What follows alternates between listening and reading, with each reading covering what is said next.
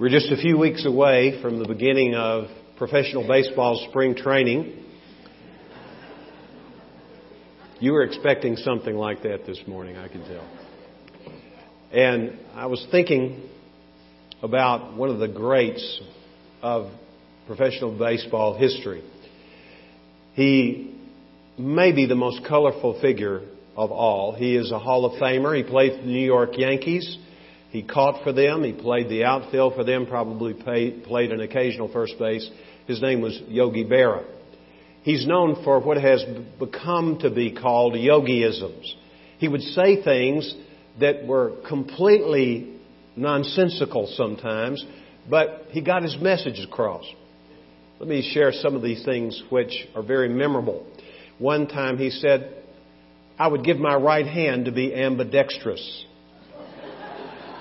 He was a manager for some time of the Yankees and a coach as well. And one day during spring training, he told the players, "Okay, guys, pair up in threes."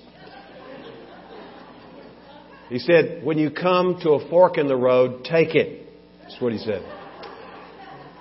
This is particularly memorable. He says, "Always go to your friends' funerals, otherwise they won't come to yours." And then here's one, the last one I'm going to mention this morning. He said, "It's deja vu all over again." That's what people who know the English language would call a redundancy. It's something that was unnecessary because we know the word or the phrase deja vu is French for already seen. And sometimes we find ourselves in that state spiritually. It's almost like we're experiencing something over and over and over again. And we can't seem to get out of that rut of the same sin or the same sense of uselessness in our lives. Well, we shouldn't feel alone if that happens to be the case in our lives. In the book of Romans, chapter 7, these are the words of the Apostle Paul. Beginning with verse 9, he says, "For the good that I want, I do not do, but I practice the very evil that I do not want. But if I'm doing the very thing I do not want, I am no longer the one doing it, but sin which dwells in me. I find then the principle that evil is present in me, the one who wants to do good. For I joyfully concur with the law of God in the inner man, but I see a different law in the members of my body." That would be in his parts of his body. He goes on to say, "Waging war against the law of my mind and making me a prisoner of the law of sin which is in my members. Wretched man that I am, who will set me free from the body of this death?" Here's the Apostle Paul, the man who had been serving the Lord greatly and effectively for decades when he wrote what we now know as the Epistle to the Romans. And yet he found himself in a place of confusion. He was in conflict. He found himself wanting to do certain things and being unable to do those things, godly things, in keeping with the Word of God. At the same time, he found himself doing things that he did not want to do. Sound familiar? Well, it's a picture of the fact that the Christian life is set against the backdrop of struggles. Our struggle is certainly against the devil, because the Bible says our struggles are not against flesh and blood, but against the rulers and authorities and powers of this dark world and the spiritual forces of evil in the heavenly realms. But our bigger struggle is internal, as was the truth of Paul's testimony. He battled against what the Bible calls the flesh. And the flesh is the self-will. While we are people who are set free, if we're in Christ, from the penalty of sin, we still find ourselves embroiled in struggle with our own selfishness from time to time, if not too much of the time, any times too much of the time, frankly. But what we want to consider today is how we can overcome that. The command of God's Word, if you will turn now to the book of 1 Peter. The command from God's Word is very simple in 1 Peter chapter 1, verse 16. In 1 Peter chapter 1, verse 16, as Peter writes to the believers, he is quoting from the book of Leviticus, the 19th chapter in the Old Testament, as we would call it. And it's a simple statement and command. You shall be holy, for I am holy. Today, I would like to ask you to join me in understanding what it means to be holy. We have all kinds of caricatures in our minds about what constitutes a holy person.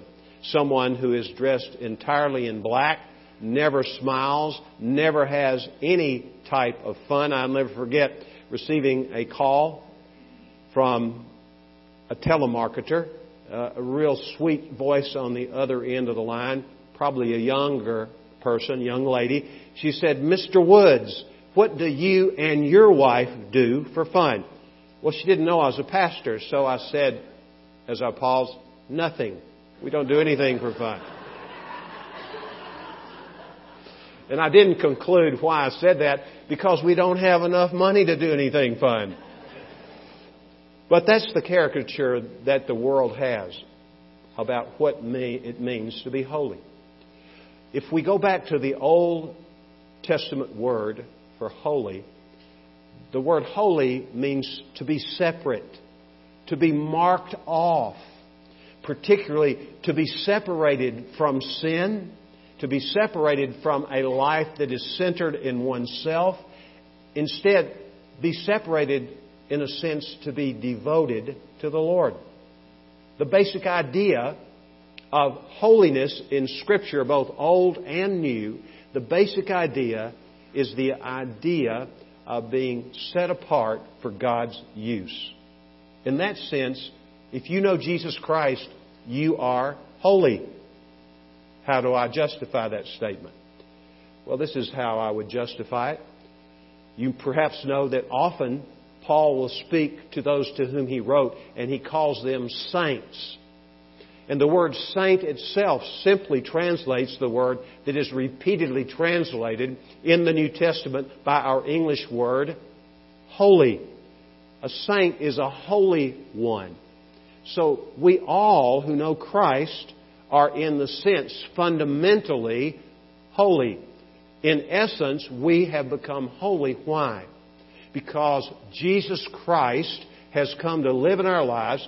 And Paul writes about Jesus in this way in 1 Corinthians chapter 1, verse 7. He says, Jesus Christ is our holiness.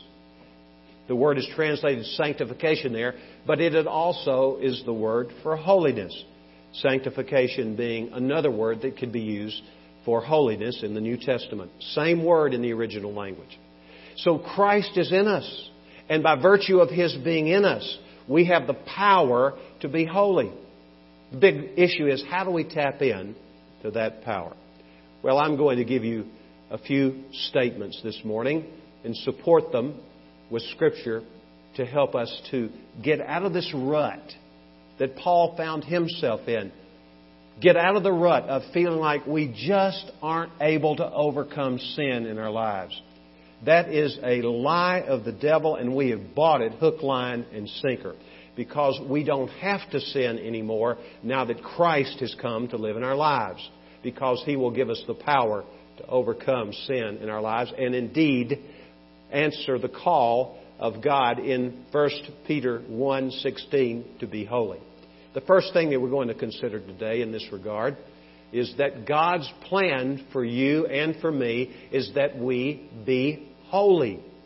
God chose you and me to be holy.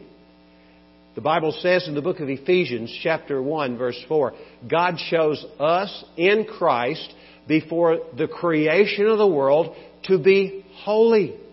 It was God's plan before there was any matter in the universe. It was God's plan from eternity that you and I, as children of God, would be set apart, that we would indeed be saints. We would be marked off to be useful to Him. Now, secondarily, there is a moral dimension to holiness. I don't want to exclude that and leave the wrong impression. What it simply connotes is that we are people who, having been set apart, are seeking the Lord, focusing on the Lord, and as we follow Christ, we're going to become more like Christ.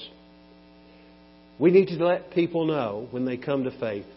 I try to make a point of this after a person has received Christ into his or her life, and I have access to that person to help him or her grow spiritually. I try to emphasize that the Christian life is not so much about do's and don'ts, although there is an element of that. But the primary idea of the Christian life is that instead of orienting my life around myself or around the world, I have exchanged that life for the life of Jesus. And I'm focusing on Jesus. The great Middle Ages mystic Christian Bernard of Clairvaux said this. He says, that which we love, we soon grow to resemble. So when you come to know Jesus, you give up on loving yourself and you seek Him and you love Him. And you keep your eyes on Him. And He works to make you more like Himself, which is the personification of holiness. In the book of Galatians, chapter 4, verse 19, we overhear Paul writing this to the Galatians. He said to them, like a woman in the pangs of childbirth, in labor, that's what he's saying, like a woman in labor, I find myself until Christ be formed in you. Christ was already living in them. However, Christ was not in the process of being formed because these people were still thinking the way they thought before they came to know Jesus Christ. And they were still acting out according to their former way of life. So God's plan for us is that we be holy. A great example of this from the Old Testament is the prophet Jeremiah. He tells us about God speaking to him, calling him to follow Him in the opening remarks in his great prophecy. Do you remember what he said? He said, God said to me, before I formed you in the womb, I knew you. Before you were born, I sanctified you to be a prophet to the nations. Now, this was rather scary for Jeremiah, and it would be for us probably if God spoke to us as clearly as He spoke to the prophet Jeremiah about his assignment to be a prophet to the nations. Here's why it was frightening. It would have been frightening if he'd been older, but he was probably in his early teens because he describes himself with a word which would suggest a boy who's still at home. He was a boy. He was not an independent person at the point of that call upon his life. And as an aside, let me take note of this, that God does speak to children. He speaks to children. He spoke to Samuel in the temple. He spoke to Jeremiah. So parents, don't pat your child on the head and says, now, that was just something that was not real to you. When a child begins to talk to you about his or her life in Christ, listen carefully because the Lord does speak to children very clearly. In 1 Peter chapter 2, verse 9, the Bible talks about how we who know Jesus Christ are a chosen race, a royal priesthood. Now listen carefully. A holy nation of people for God's own possession. We are set apart as believers in Jesus. The kingdom of God is among us, Jesus said. The church is the outpost, the tip of the spear. The local church is the tip of the spear for the advancement of the kingdom of God. I'm not talking about the building. I'm not talking about a roll with somebody's name on it. I'm talking about the living, breathing body of Christ. Men and women who know Jesus Christ, who are part of the bigger body of Christ, the universal body of Christ, but also a local body of Christ. God plan for you is that you be holy, and it's evidenced by the fact that He chose you in eternity, before time, to be holy. Here's another aspect of this. God's will for you is to be holy. You say, well, Mike, I think you just said that. Well, maybe I did, but I want us to look at this verse. We won't linger long here on 1 Thessalonians 4:3. If you are a student of the Bible and you have been in search at some time in the past to discover how many direct statements follow this formula. This is the will of God, and then a word or an idea is substituted for that. There is very little of that in Scripture. We know all of the Word of God carries with it the will of God. But in 1 Thessalonians 4:3, the Bible says, this is the will of God, your sanctification. Now remember what I said about sanctification. What is another word for sanctification? It's holiness. That's what it is. This is the will of God, your holiness. And remember what holiness is. Holiness is being uniquely set aside by God for His use. That's what we were called out of darkness into His marvelous light for. That's why God chose us to do the will of God. Well, let's look at the second primary principle that I'm considering with you today. The first is God's plan for you is that you be holy. Here's the second principle. God has made provision for you to be holy. Thank God He has. It's not up to us on our own to be holy. He has given us His Spirit, the Holy Spirit. In 1 Peter chapter 1, verse 2, the Bible talks about the sanctifying work of the Holy Spirit. In other words, that process by which I or you, as a follower of Christ, becomes more and more useful to God, at the same time becoming more and more like Jesus Christ, because Christ is being formed in us as we yield ourselves more fully to Him. So He has given us His Holy Spirit. In Ezekiel chapter 36, verse 27, talking about the new covenant, God was speaking through the prophet, anticipating something that which would happen in history some 6 centuries later.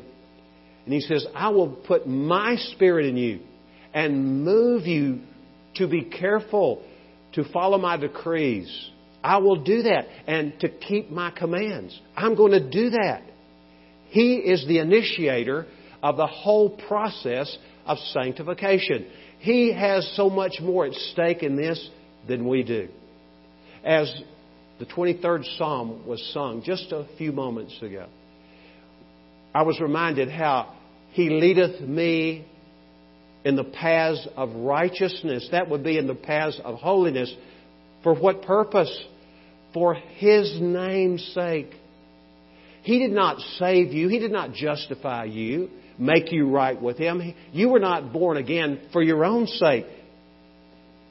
There is great, incredibly great, phenomenal, actually, benefit which comes to us by His giving us new life and then justifying us, making us right in His sight, looking at us as if we were people who had never sinned. We have been made right with God, justified by faith through the Lord Jesus Christ. Just as if we had never sinned. That is incredible, isn't it?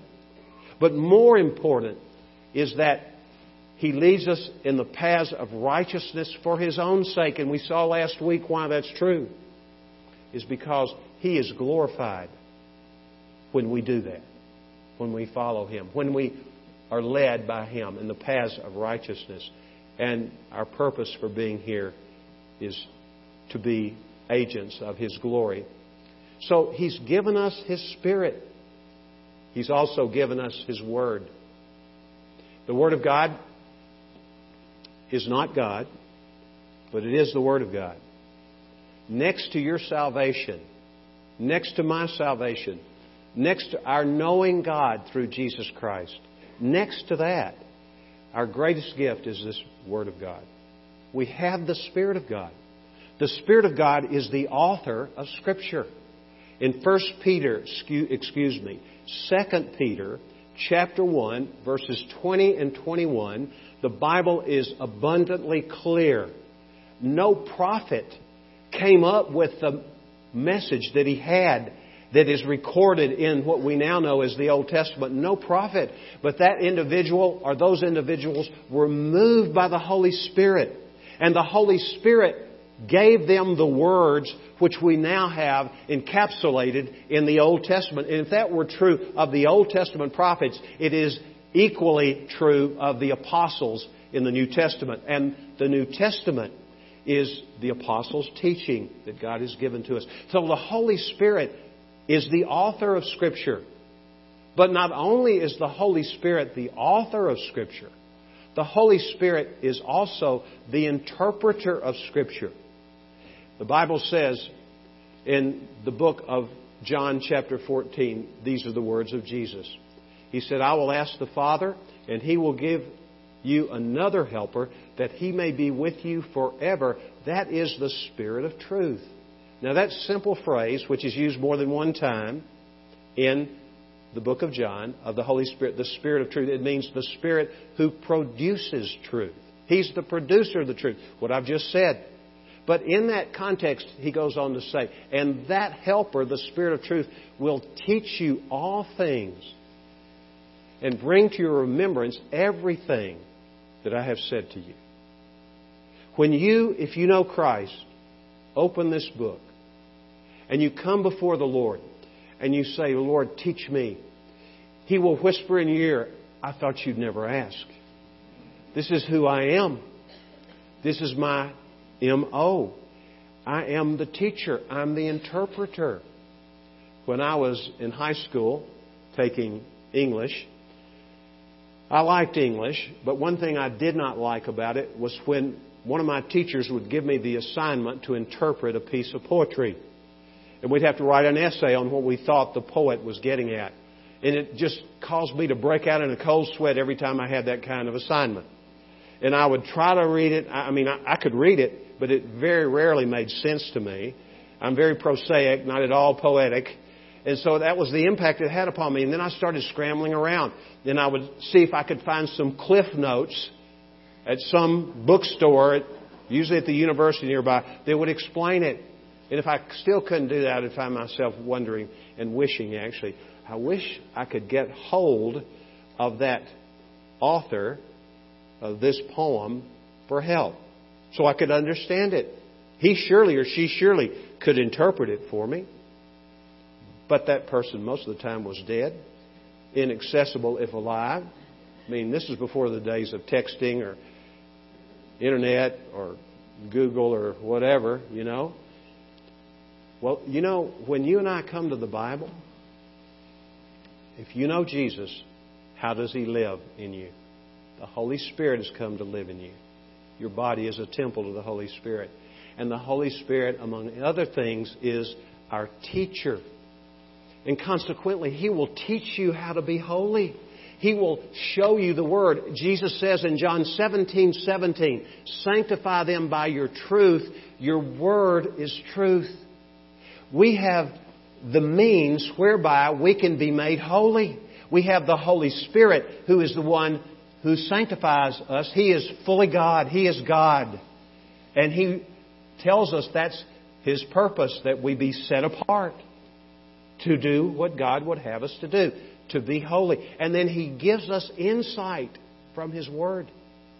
He tells us what His will is. He clearly spells it out for us. So God, praise You, Father.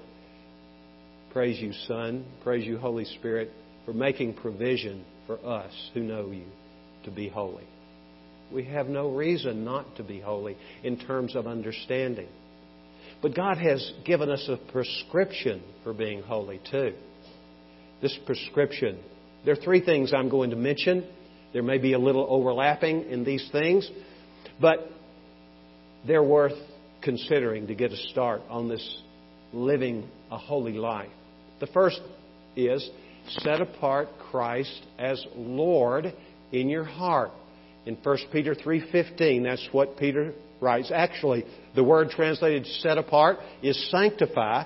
Sanctify Christ as Lord in your heart. Do you see how it means set apart? Set Him apart. Put Him in His rightful place.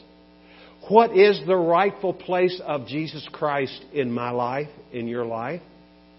The rightful place, the only place really that is appropriate for Him is to be the central figure in our lives. To be enthroned on our lives is the way the psalmist writes in the 22nd Psalm. David says, the God of Israel is enthroned on the praises of His people, the worship of His people. Jesus is to be enthroned in our lives. We have to consciously and conscientiously make Him the Lord of our lives. He is already, but in our own way of thinking, we place Him in the place of lordship. I was thinking about the conversion of the Apostle Paul when I was preparing this message today. And as he talks about it in the 22nd chapter of Acts, he reports it. He's giving his testimony. And he talks about when he was struck blind on the road to Damascus. And as he fell to the ground and he was groping around in the darkness of his blindness, and Jesus spoke to him. And He said to Paul, Saul, Saul, why are you persecuting me? He was talking about the persecution that Paul was carrying out and orchestrating of the church of Jesus. He was on his way with orders to arrest at all cost any Jewish person who had begun to follow this Messiah, Christ. And he says in response to the question, why are you persecuting me? He said, Lord, notice the use of the word, Lord, who are you? And there was a little more interchange. And then he says, Lord, what shall I do? This is the earmark of someone who is under the lordship of Jesus Christ. We come and we say, Lord, I know who you are now. You've revealed yourself to me. Now, what shall I do? Not to be saved. He was already saved. But to fulfill my mission in this life, to be holy so that you can use me to honor and glorify you. What shall I do? And here we go, back to the Scripture. We read the Word of God. And the Spirit of God speaks to us. We, in some cases, memorize parts of the Word of God. And we meditate on it day and night so that we may be careful to what? Do everything written in it. Then we will be prosperous, and then we shall be successful. So we're to set apart Christ as Lord in our hearts. Have you done that? Do you do that regularly? Do you put Jesus where He belongs in your heart? Number one. Do you have any other gods before Jesus? This is the first step. If you do that, the others fall into place. Look at the second thing that I'm suggesting. This is not my suggestion. It's in the Scripture.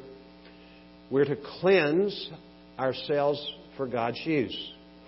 In 2 Timothy 2:20, the Bible says, in a large house there are many articles, some of gold and some of silver, some of earthenware, some for noble purposes, some for not noble purposes. If a man cleanses himself from the latter, in other words, ignoble is the word, purposes, not good purposes, if we cleanse ourselves from those things, we will be, listen carefully, sanctified. Holy is the word. Useful to the master. Prepared for every good work. That's a desire that we who know Christ, in our best moments for sure, want to be filled. That we could be useful to you, Lord. There's nothing more pitiful in my own life experience when I just was walking away from the Lord, and consequently there was no possibility of my being useful to Him because I was deviating from following Him. But there's nothing more encouraging than to know that if I will confess my sin when I become aware of it, and I will return under the Lordship of Christ, I will ask the Lord, Lord, by your grace, thank you that you have provided a way so that as your child, when I disobey you, I can confess my sin and the blood of Christ will wash me fresh again in the sense of my everyday walk with you. And the Lord does that. So we can cleanse ourselves and repent of our sin, turn away from doing that which we know is out of keeping with the will of God.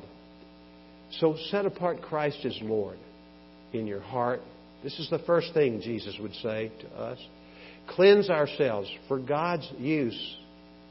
And the last thing is refuse to let sin reign or rule in your body.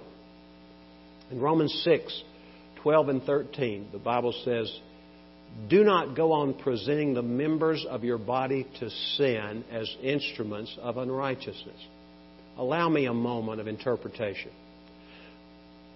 The grammar would yield this as the more precise rendering of that statement.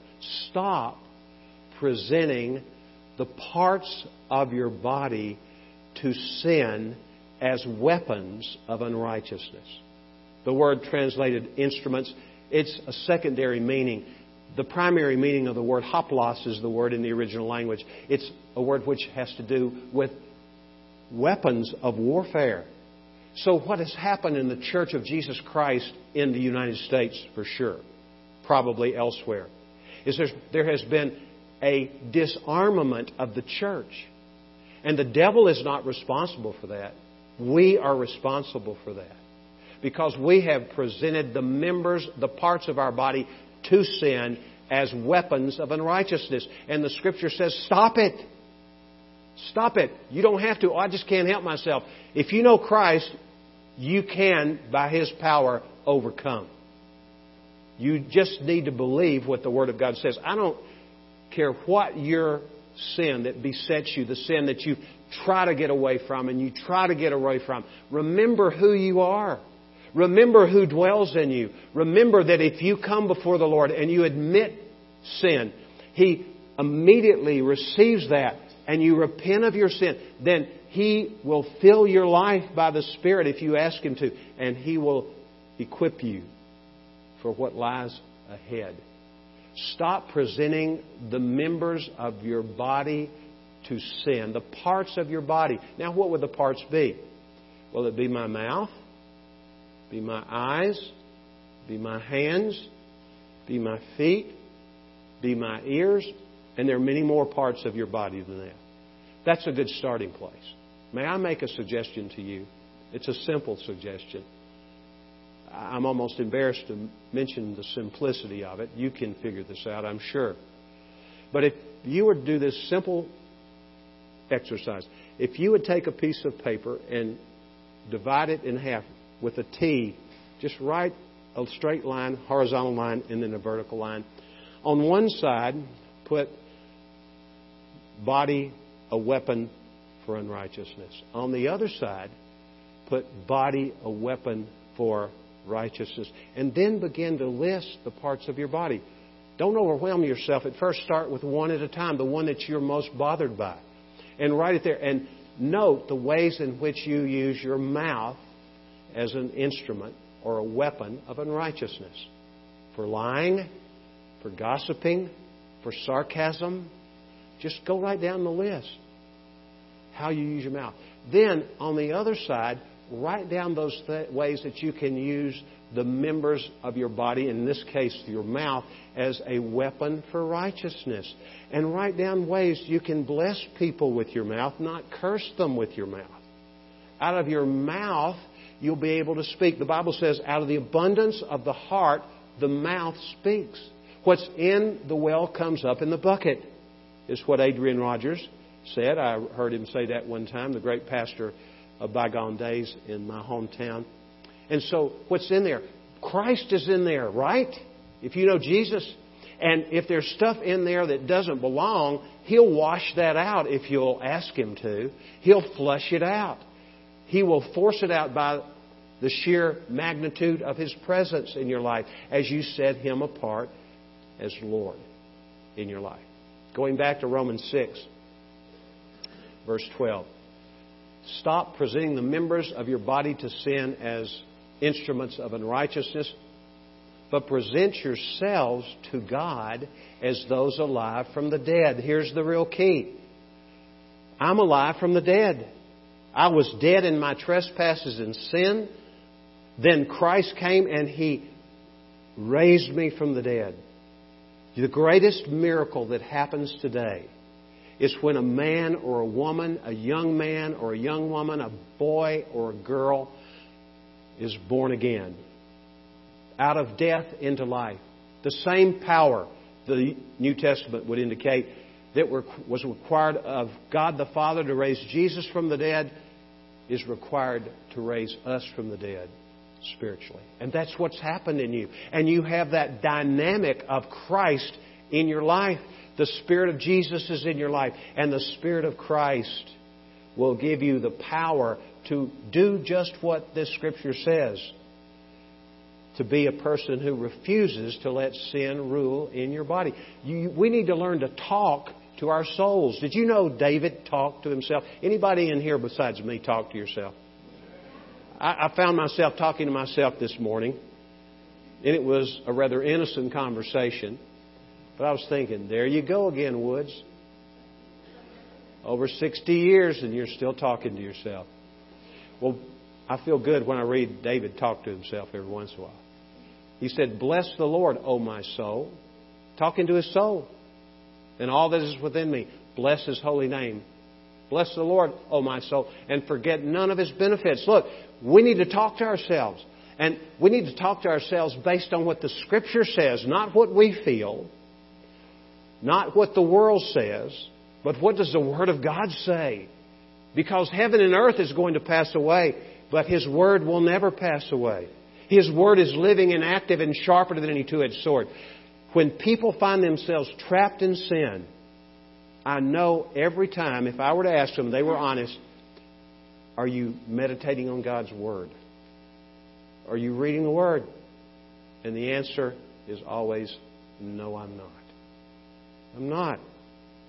So we come back to the power that the Lord's given us, the provision He's made, the Holy Spirit and the Word.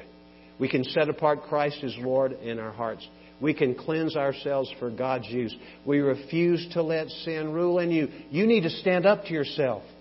If you find yourself trapped in some kind of sinful behavior, or you've bought the lie that the devil would suggest to you that you are useless, you're no good, you'll never be used by God. That's not true. One short step from self-centeredness to Christ-centeredness. Yielding yourself to the Lord. Laying it all out on the table before the Lord. Saying, "Lord, you know I'm powerless to do this." And He will say, "Yes, you are in your own strength. You are powerless. But greater is He who is in you than he who is in the world." Seek the Lord in His strength. Seek His face continually. And you will have what you need to be holy. That's what the Lord will say to us. Let's now go to the last principle. God's plan is for you to help others to become holy. You say, "Wait a minute, Mike. It's okay for you. You're a pastor." Well, it's true. I am a pastor. But primarily I'm a saint, just like you. I have a role in the body that gives me opportunity to speak truth, God willing, from the Bible that's helpful. You do too, in one-to-one conversations or a small group setting. God has gifted you. He's gifted you by His Spirit.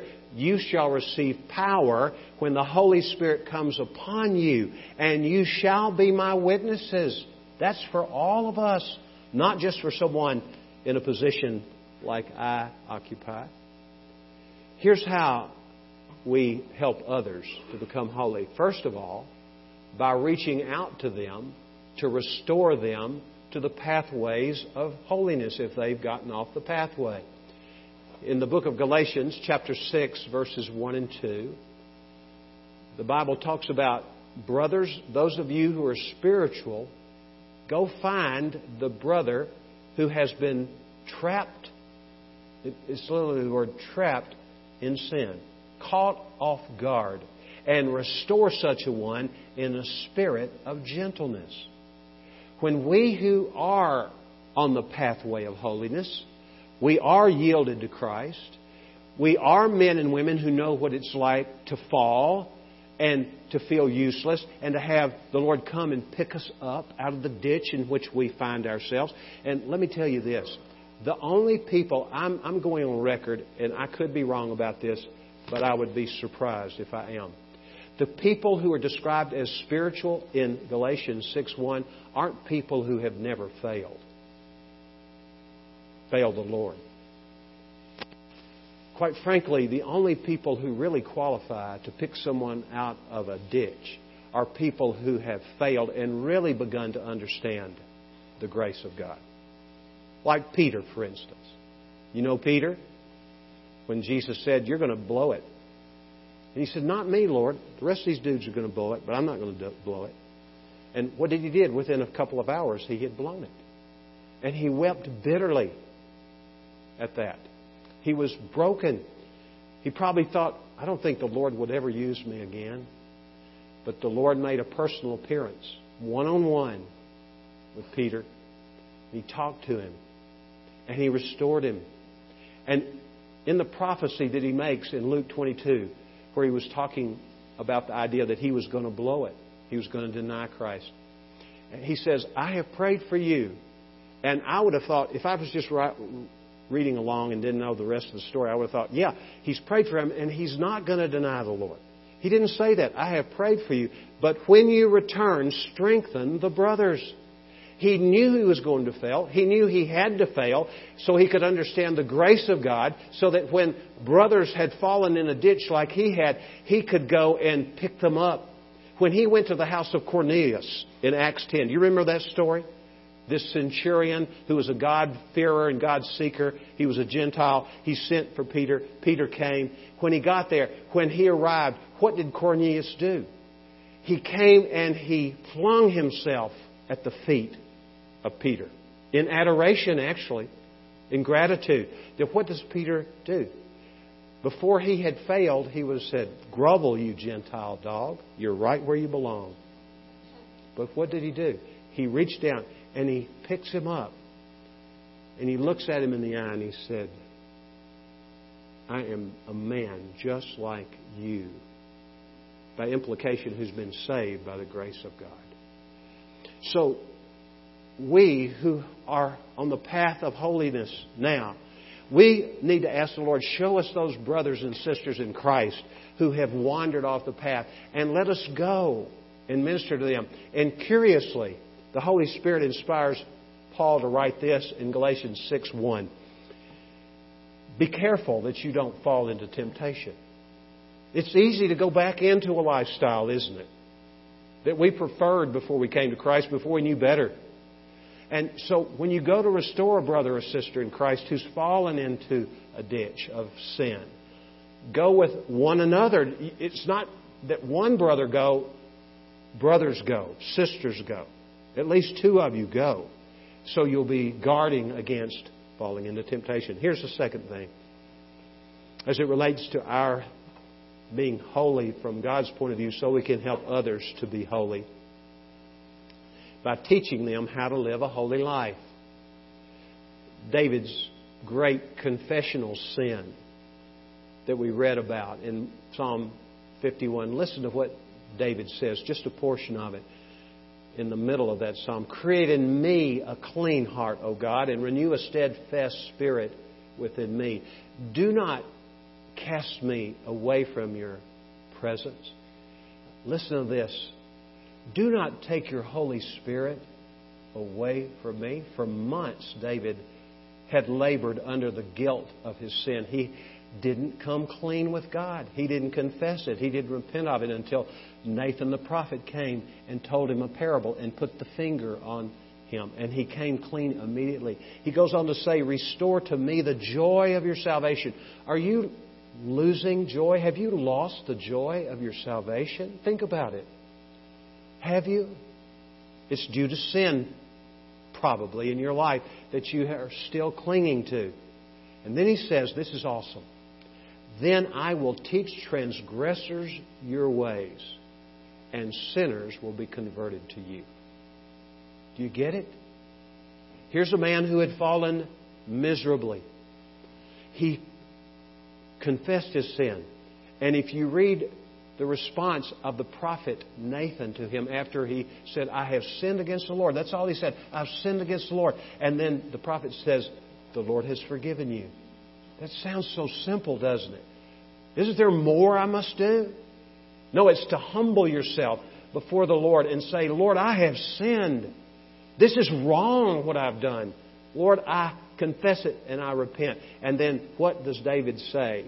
I will teach transgressors your ways, and sinners will be converted to you. Now, this is no recommendation for you to go out and sin like David did or anybody else. It's not an invitation to sin. It's a statement of reality. We do fall. And when we fall, what are we to do? We're to come back to the Lord. We're to put Christ where He belongs, first place in our hearts. And then we're to cleanse our hearts. We're to disassociate with places and people, practices that are incompatible with the gospel of Christ. And the last thing is by praying for those who aren't walking in the pathway of holiness at the moment. In the book of 1 Thessalonians chapter 5, verses 23 and 24, there's this wonderful benediction. And it goes like this. Many of you know it. Now may the God of peace Himself sanctify you. There's that word again. Make holy is the idea, remember. May the God of peace Himself sanctify you. May your spirit, your soul, and your body be preserved complete without blame at the coming of our Lord Jesus Christ. Faithful is He who calls you, and faithful is He who will bring it to pass. May I make one more suggestion to you? You'd be wise to do this. You may say, I don't know how to pray for people who are believers. Well, this is one thing that you can be sure that God will answer. One prayer I know He will answer every time because He has bound Himself to answer. The Bible says in 1 John chapter 5, this is the confidence which we have before God, that if we ask anything according to His will, He hears us. There's the key. And if we know that He hears us in whatever we ask, we know we will have what we've asked from Him. Find the will of God, then you know you can get your answer. Believe God for it. We saw earlier, 1 Thessalonians 4:3 says, this is the will of God, even your sanctification. So when I pray, I could put your name in there. I could say your name. Father, may the God of peace sanctify, and I put your name in there, this person. Sanctify her. Sanctify him. May her spirit, soul, and body be preserved complete until the coming of our Lord Jesus Christ. And Lord, you have promised, I'm just saying it for my own sake more than yours, but you are faithful. You called her, and you will bring it to pass. Do you know what would happen in this room? We have probably 225 people maybe here in this room. You know what would happen if all of us began to do that? Just think about it. The sanctifying work of the Spirit would become rampant in this church. And it wouldn't stay inside these walls, obviously, because you're leaving. The church scatters after having come gathering to worship for renewal and fellowship on a day like today. But you scatter to your workplace. You go into your neighborhoods. You go to your schools. And all of a sudden, because you're praying for people and they're praying for you, what's going to happen is this. That place is going to become sacred because you're there. And God's going to use you and use others because you have taken seriously His command to be holy. Let's pray. Lord, we thank You for the teaching of Your Word to us. Holy Spirit, I ask that You would help us to grasp the meaning of what it means to be holy. And Lord, help us not to be satisfied with understanding what it means. But I ask for me, Lord, that I would live up to these words which have come out of my mouth in my own personal life. I fall so short, Lord. You know it. And these people who've known me for so long know it too. But Lord, we come in humility before you and we're asking you to fill us with your Holy Spirit. We want to set Jesus apart as Lord. We want to walk with a clean heart. Thank you, Lord. In Jesus' name we pray. Amen.